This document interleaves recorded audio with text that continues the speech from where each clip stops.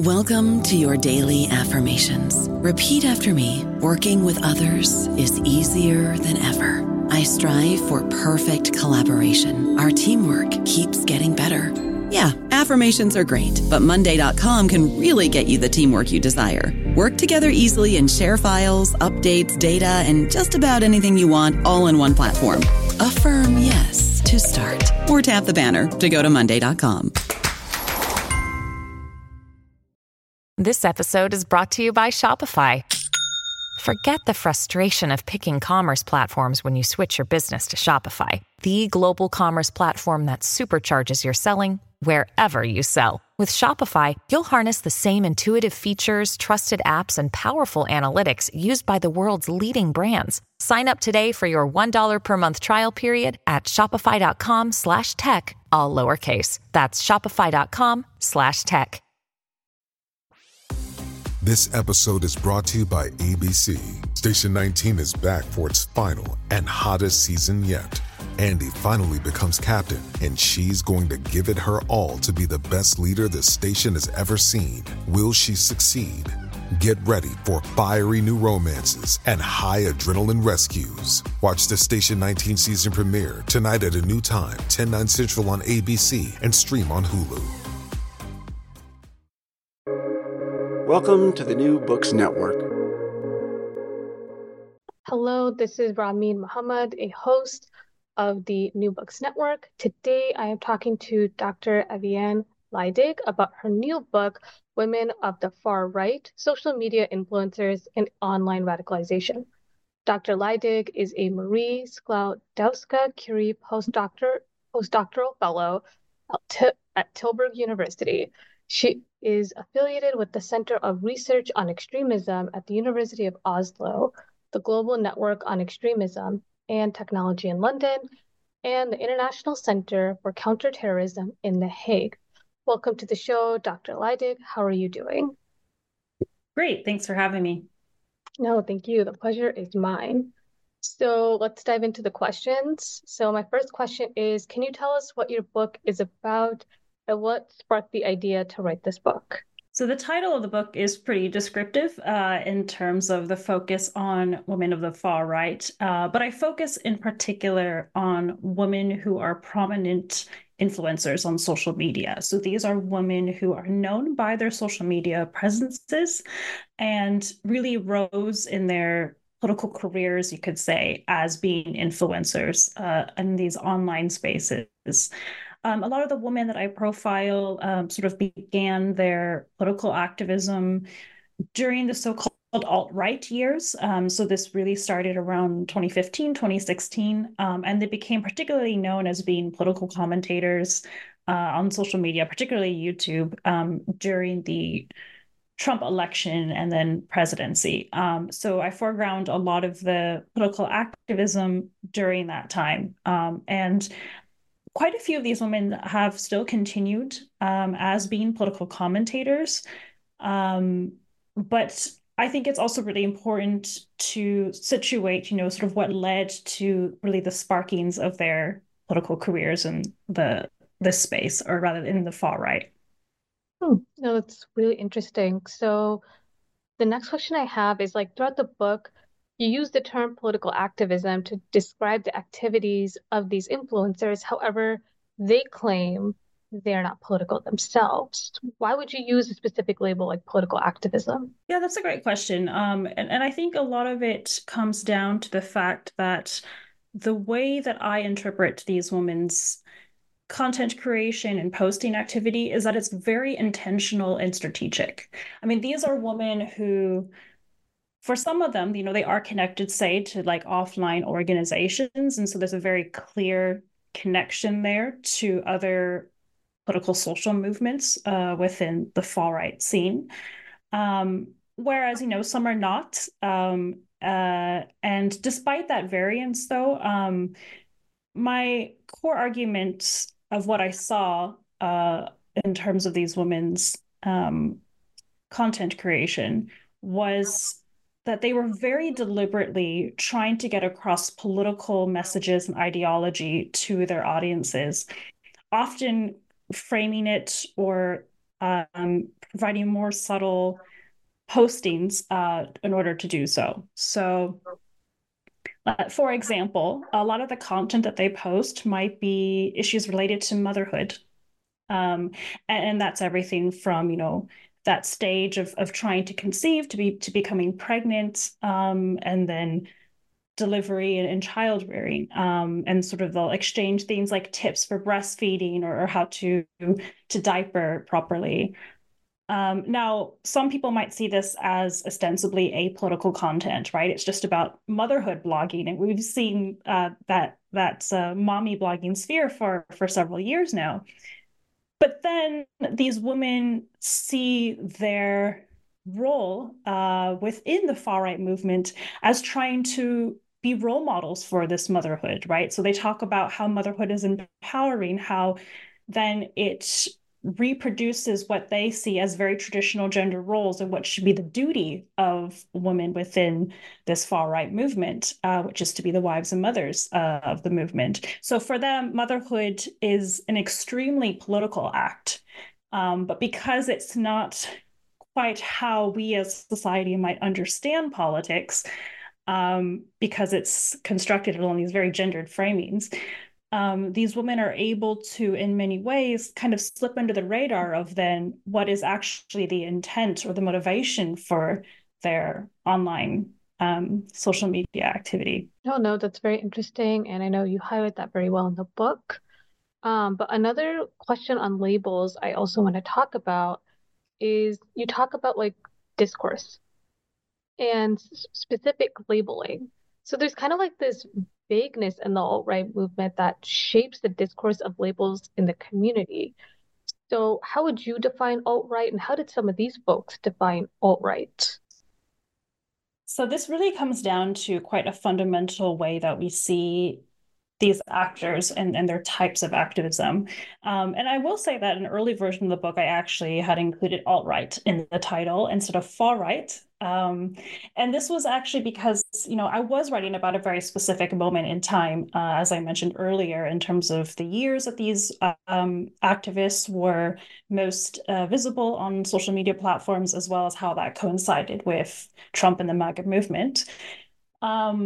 But then after talking to some scholars in this field, particularly those who had been working on far right and gender for decades even, they were pointing out to me that is this not just at that time the most contemporary manifestation of the far right?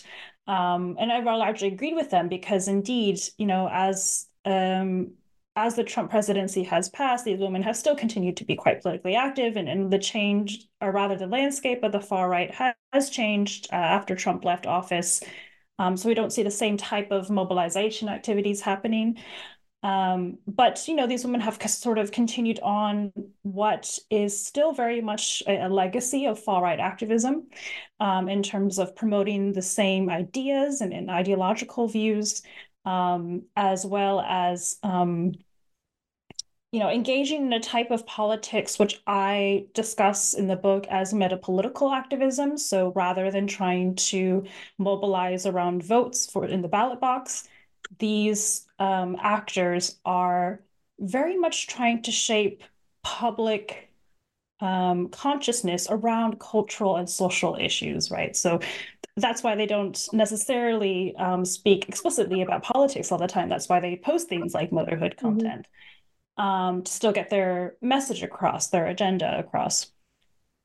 But I think what's also a challenge in using a label like alt-right is because at the peak of the so-called alt-right's popularity, these actors, people like Richard Spencer, for example, they were using that terms to self-describe. And so there's always a risk in terms of, do you actually call somebody a nationalist because they say that they are a nationalist? Or do you try to take a more critical stance and say, actually, no, this is more within the framework of fascism or Nazism, for example? So speaking with scholars in this field, we sort of talked about, is using the term alt-right a very sanitizing label? Does it in some way sort of legitimize what is actually a a very extreme movement, but alt-right just becomes a trendy way to describe it. And I will say that, even if you're looking at media articles in 2017, 2016, they were all using this term alt-right because that just became a trendy label to describe this type of political movement. But indeed, there is definitely a risk in many ways sanitizing their form of politics through a label like alt-right. That's very interesting. And I love how you kind of encapsulate this idea of how these labels are almost kind of like time capsules within this movement in the book, especially that you highlight. And another question I want to talk about self-describing is pretty early on in the book, you talk about this moment when Lauren Chen and Michelle Malkin testify where they kind of lie in this community and use terms like non-white and American. Who exactly are they trying to center in this political space, and why that particular group? So the figures of Lauren Chen and Michelle Malkin, they're both women of color. And, they definitely are figures who I think many people would not consider to be part of the far right. Although we should bear in mind that throughout history, there have been several people who are ethnic and sexual minorities who have supported far right agendas and visions. Um, Now, people like, or rather, sorry, I was just getting a No, it's bit all good. tongue-tied there. But, you know, on the one hand, Lauren Chen is a figure who I would say kind of traverses the boundary between more mainstream conservatism and the far right, although we can even debate that considering how much Trumpism has really hijacked the GOP in the US and the conservative movement. Now, when Lauren Chen sort of began her political career on YouTube, she was definitely a lot more closely aligned with what we might consider to be more extreme or fringe actors. Mm-hmm. But definitely she has become increasingly more popular amongst the conservative movement, kind of drifting away from the more extreme aspects of the political right. So she, for example, has given speeches as well as an ambassador for Turning Point, which is a student-led conservative movement in the US. Um, and so I think for her, she's very attuned at framing her argument according to what has become the standard line of the political right, which is, we can't be racist. We have people of color within our movement who agree with our politics, right? So she's very strategic about positioning herself according to that discourse. Whereas somebody like Michelle Malkin it's very interesting because she's somebody who I would say was a bit more situated within mainstream conservatism. I mean, she was, for example, somebody who frequently appeared on Fox News. And then she became increasingly more extreme in her worldviews, discussing things like Holocaust denial and aligning herself with fringe groups like the Groypers, for example. So it's interesting to see her political trajectory in that way. I think I see I'm trying to explain her because It's all good. in a Take your delicate time. way.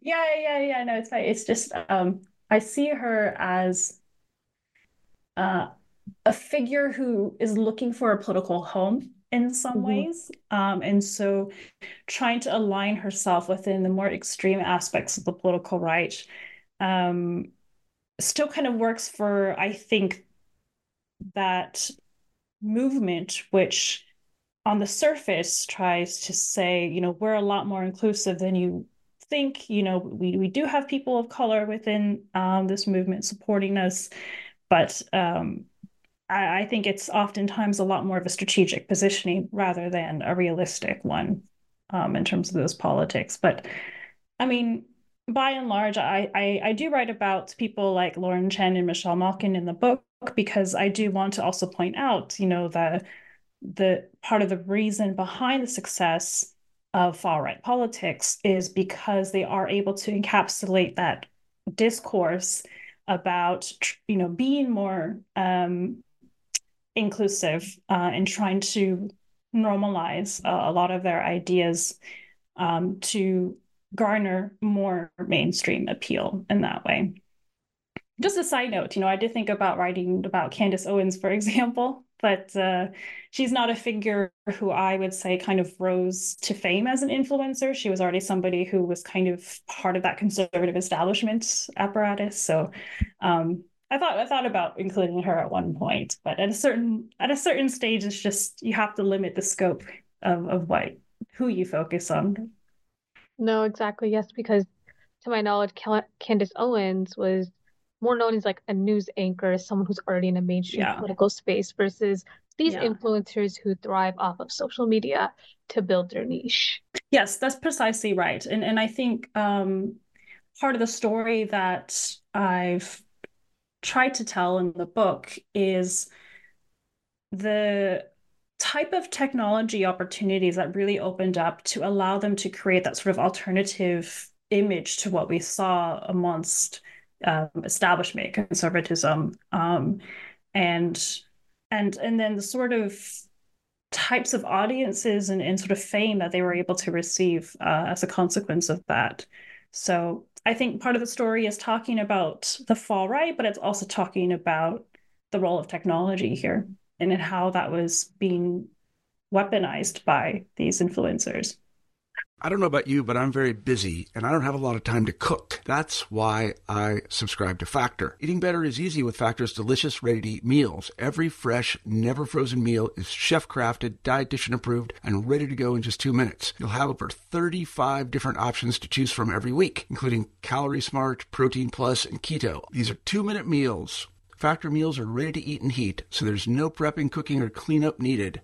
They're flexible for your schedule. Get as much or as little as you need by choosing your meals every week. Factor is the perfect solution if you're looking for fast, premium options with no cooking required. Sign up and save. We've done the math, and this is important. Factor is less expensive than takeout, and every meal is dietitian approved to be nutritious and delicious. Head to factormeals.com/NBN50 and use code NBN50 to get 50% off. That's code NBN50 at factormeals.com/NBN50 to get 50% off.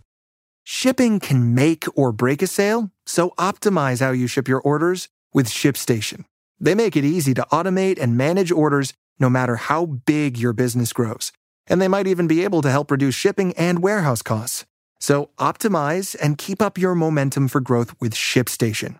Sign up for your free 60-day trial now at ShipStation.com and use the code POD. That's ShipStation.com with the code POD. Yes, and that makes sense because there is a bit of irony to the lifestyle of these influencers. These women claim to be anti-feminist, but then they use content and language about like women's empowerment, but like in their own way that runs their social media accounts. And some of this language really does stem from the popularity of social media. So can you talk about this paradox between them labeling themselves as anti-feminist, yet kind of incorporating that empowerment language in their content? So there's 2 points I want to touch upon here. So the first is indeed at a surface level, these far-right women influencers ironically have benefited from the gains of feminism and women's rights movements, precisely because many of them have attended college. They often had, even to the graduate level for a couple of them. They describe entering in corporate life, trying to sort of climb the social mobility ladder through work. These women also publish books and columns in articles. They also own bank accounts where they can solicit those donations or income generated from advertising revenue on their YouTube videos. They own property, right? These are all facts that have derived from the gains of feminist and women's rights movements that these women largely enjoy in their everyday lives. So there is that level of irony there. But the second point, which I think is quite important to recognize in this space is these far-right women influencers use the language of empowerment and agency to argue that one should embrace femininity and not feminism, right? So they say that things like motherhood is empowering, and indeed those things are very valid. But the type of feminism that these far-right women influencers believe to be sort of the quote mainstream feminism, it's actually very much a misinterpretation of what feminism actually is. By that, I mean that these far-right women influencers, they see feminism in a very specific way, which is white feminism. And that has become mainstream feminism today, right? It's a lot about sort of embracing the public self. But actually, if you go back and look at the various waves of feminism, you will see the conflict that emerged during those waves, where, for example, a lot of Black women feminists talked about the need to recognize domestic labor and work as just being just as valid as a woman working in a public job. Now, for these far-right women influencers, I don't think they would ever acknowledge that indeed feminism is a very complicated movement, and that there are aspects of feminism that do, for example, embrace, women's work in various arenas of society. But so when they talk about or rather when these far-right women influencers talk about feminism, it's such a narrow lens through which they actually understand what feminism is. Oh, that's a very great point to make. And it kind of falls into my next question. So when we're kind of talking about like language and like aesthetic choices, there's kind of like this very interesting aesthetic choice that a lot of far right influencers use.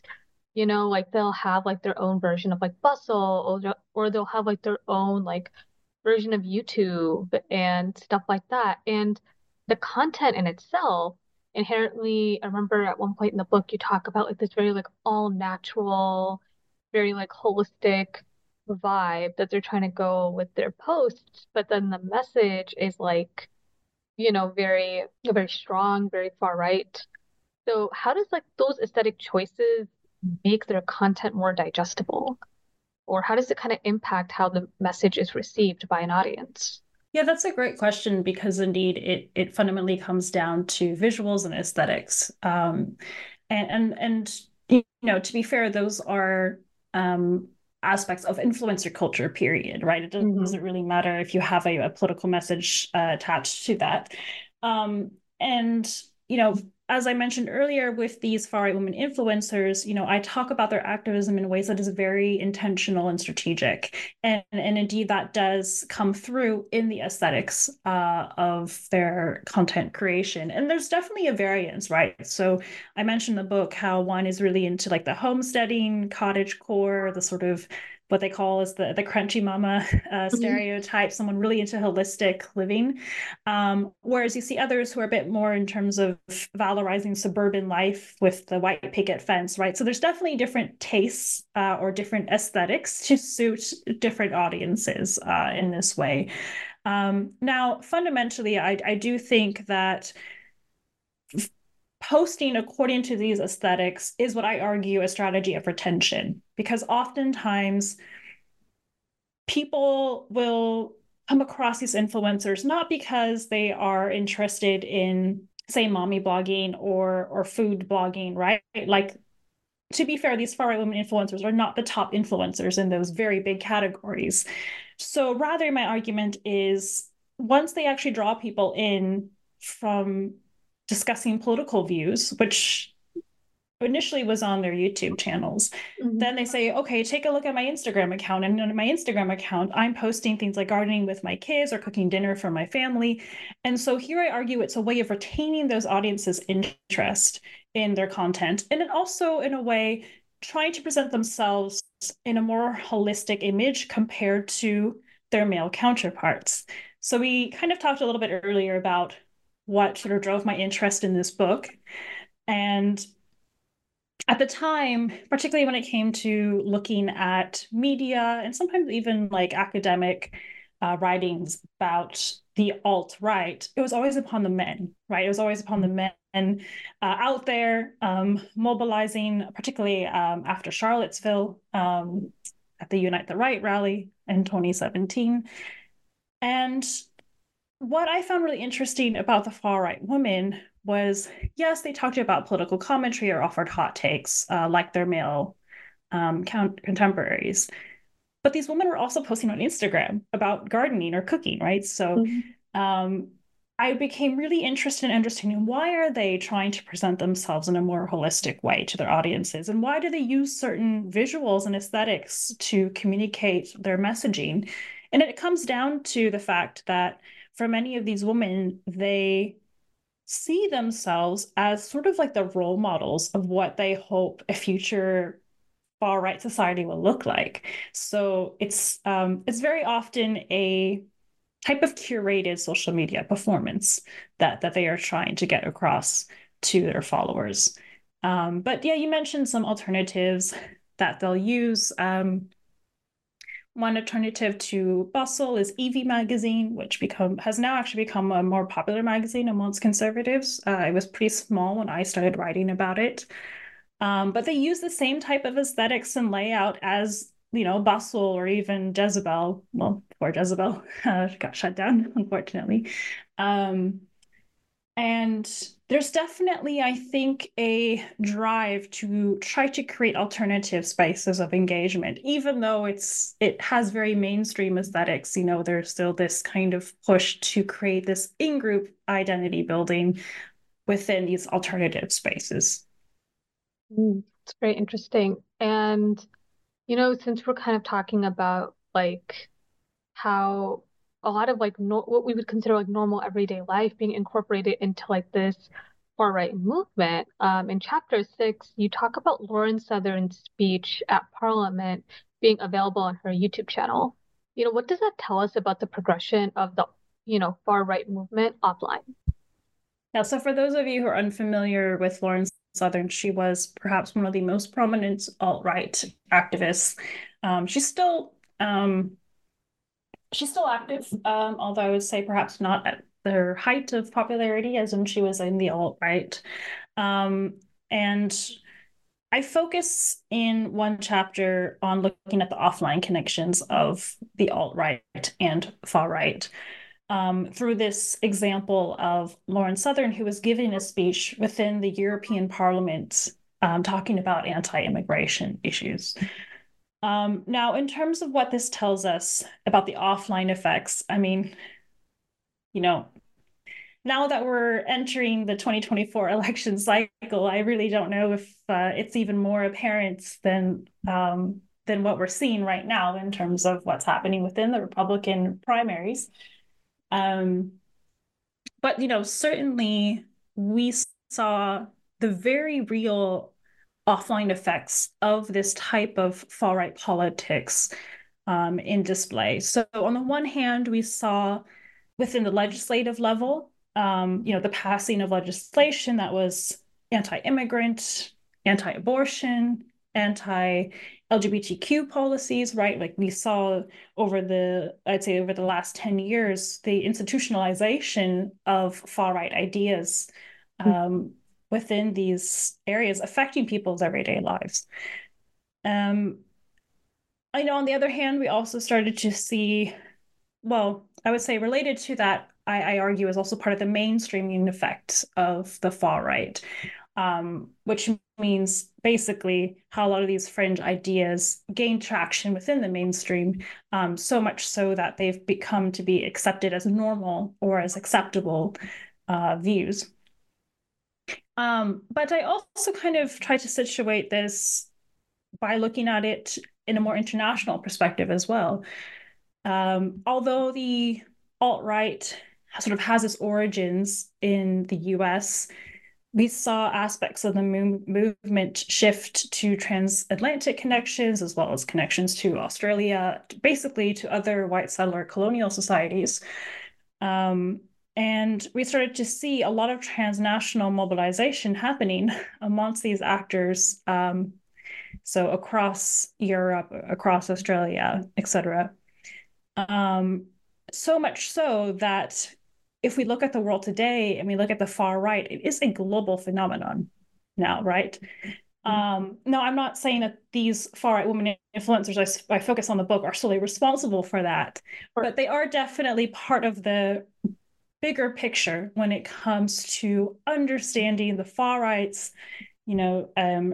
relationship to technology and mobilization, and through trying to sort of mobilize people into these political spaces of action. So yeah, I want to be careful there in saying like these women are not solely responsible for that, but it's definitely part of the story.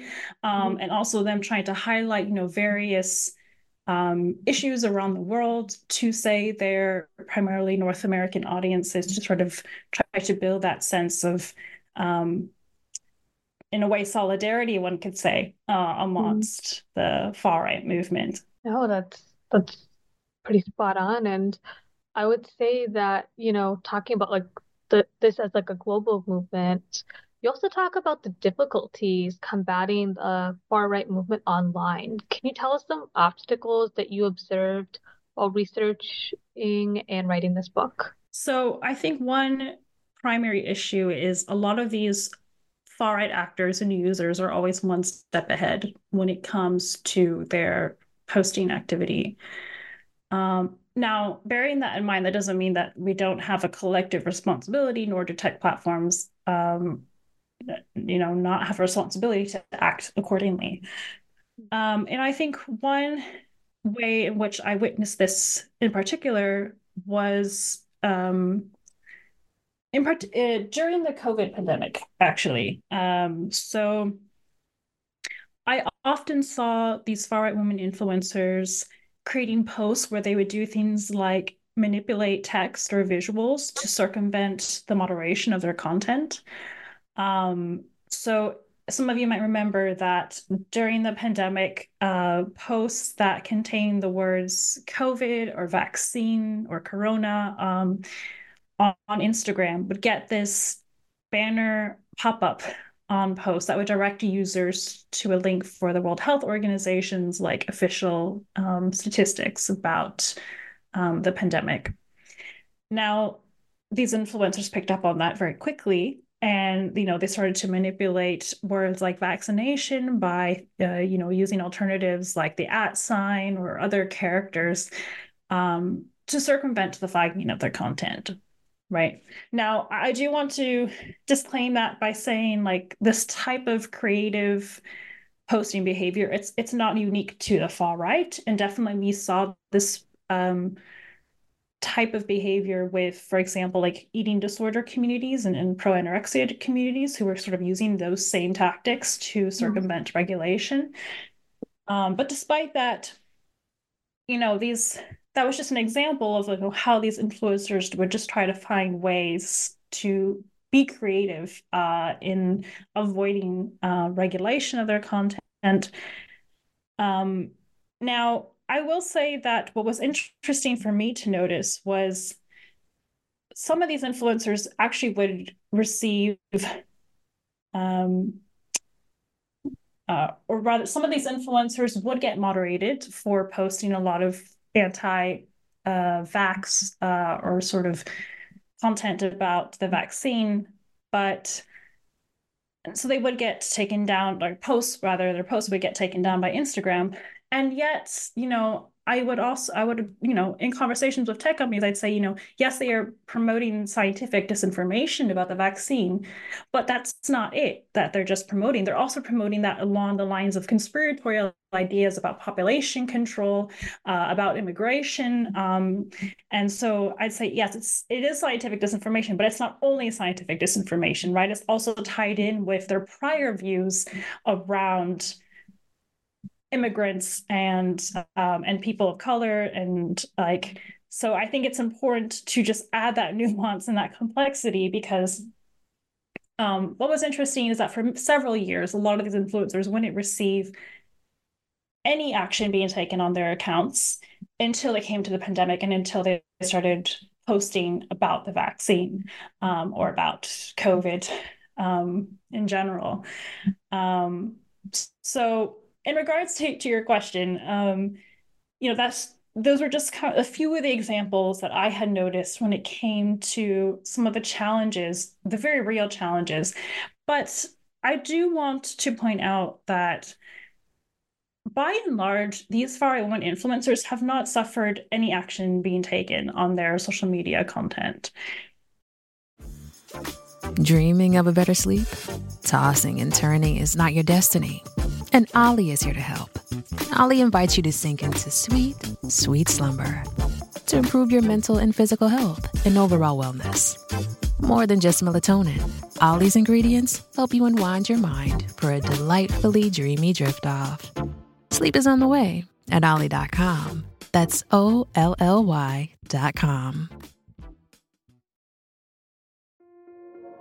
This episode is brought to you by Kia's first 3-row all-electric SUV, the Kia EV9, with available all-wheel drive and seating for up to 7 adults, with 0 to 60 speed that thrills you 1 minute and available lounge seats that unwind you the next. Visit kia.com/EV9 to learn more. Ask your Kia dealer for availability. No system, no matter how advanced, can compensate for all driver error and or driving conditions. Always drive safely.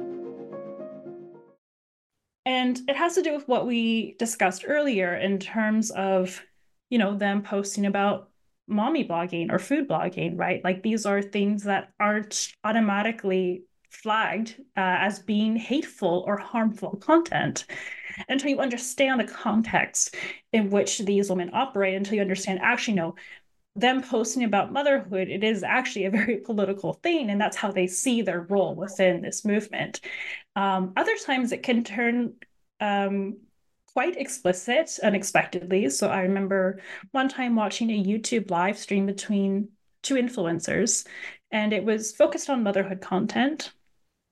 I remember very distinctly how, like an hour into this 2-hour live stream, one of them was breastfeeding and talking about their duty to reproduce in order to save the white race. Now, unless you had been actively tracking that account, someone would just say, oh yeah, that's them posting about motherhood. But no, actually, once you spend time in these spaces, then you sort of realize, okay, these are the sort of the flags that they'll put up once in a while to sort of indicate their more extreme beliefs.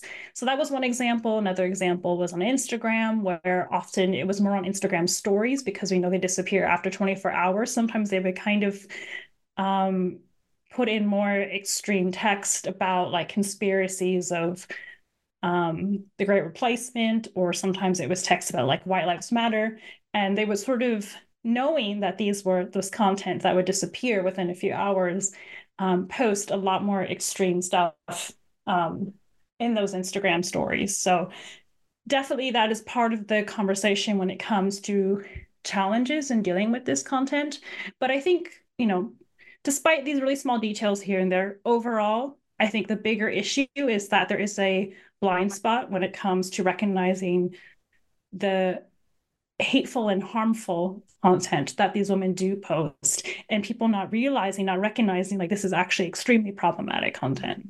But they're able to traverse the borderline, because they often don't say things that is violative of that platform. They'll just say things in coded language, or they'll sort of say things that kind of skirts the edge of what is allowed on these platforms, and so they remain on them, versus a lot of their male counterparts have been banned from several of these platforms.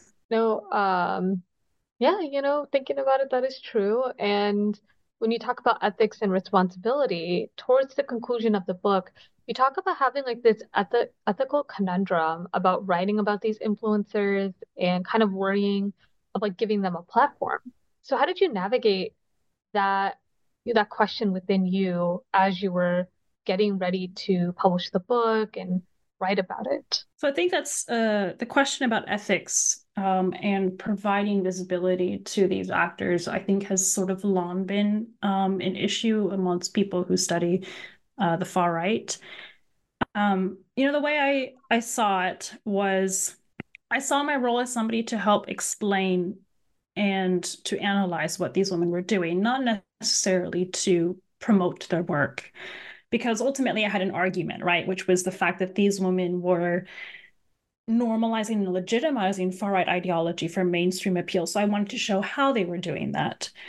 Now, I think there's also a slight aspect of it would be arrogant of me to also assume that for some reason a person would pick up my book and then start following these women and get radicalized. I mean, I don't really know if I have the power to actually influence someone's behavior in that way. These women are already very popular. They already have hundreds of thousands of subscribers and viewers, and they've been on the scene for a few years now.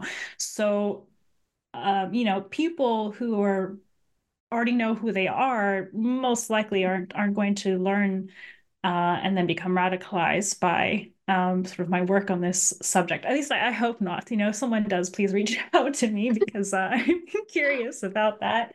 But I found that ultimately the way that I would justify working and writing about these women was I really wanted to show the implications of this work, right? Which is ultimately, the fact that these women do post quite hateful and harmful content. And I wanted to draw attention to that because even today, even when I go and talk to policymakers or law enforcement or tech companies, I mean, there's often this very it sort of blows my mind how they don't recognize that these women are quite insidious in what they promote, and they don't see that as being an obvious sign of what is far right politics. So sometimes I feel like I'm sort of swimming against the tide in terms of trying to point out what is the harms of these influencers, but I think it's still worth pursuing, and I think the conversation is starting to change a little bit now in terms of I think people recognizing actually what the far right is instead of this stereotype that they might have. No, that's a great point, especially the shifting of public opinion as this very fringe idea, which throughout the book you kind of highlight normalizing, kind of the normalization and the incorporation of the far right movement into everyday politics and culture. Yeah. And, unfortunately, this is all the time we have for today. I really enjoyed our conversation, and thank you so much for joining us, Dr. Leidig. Thank you so much. Thanks for having me. Yes, of course, the honor is mine.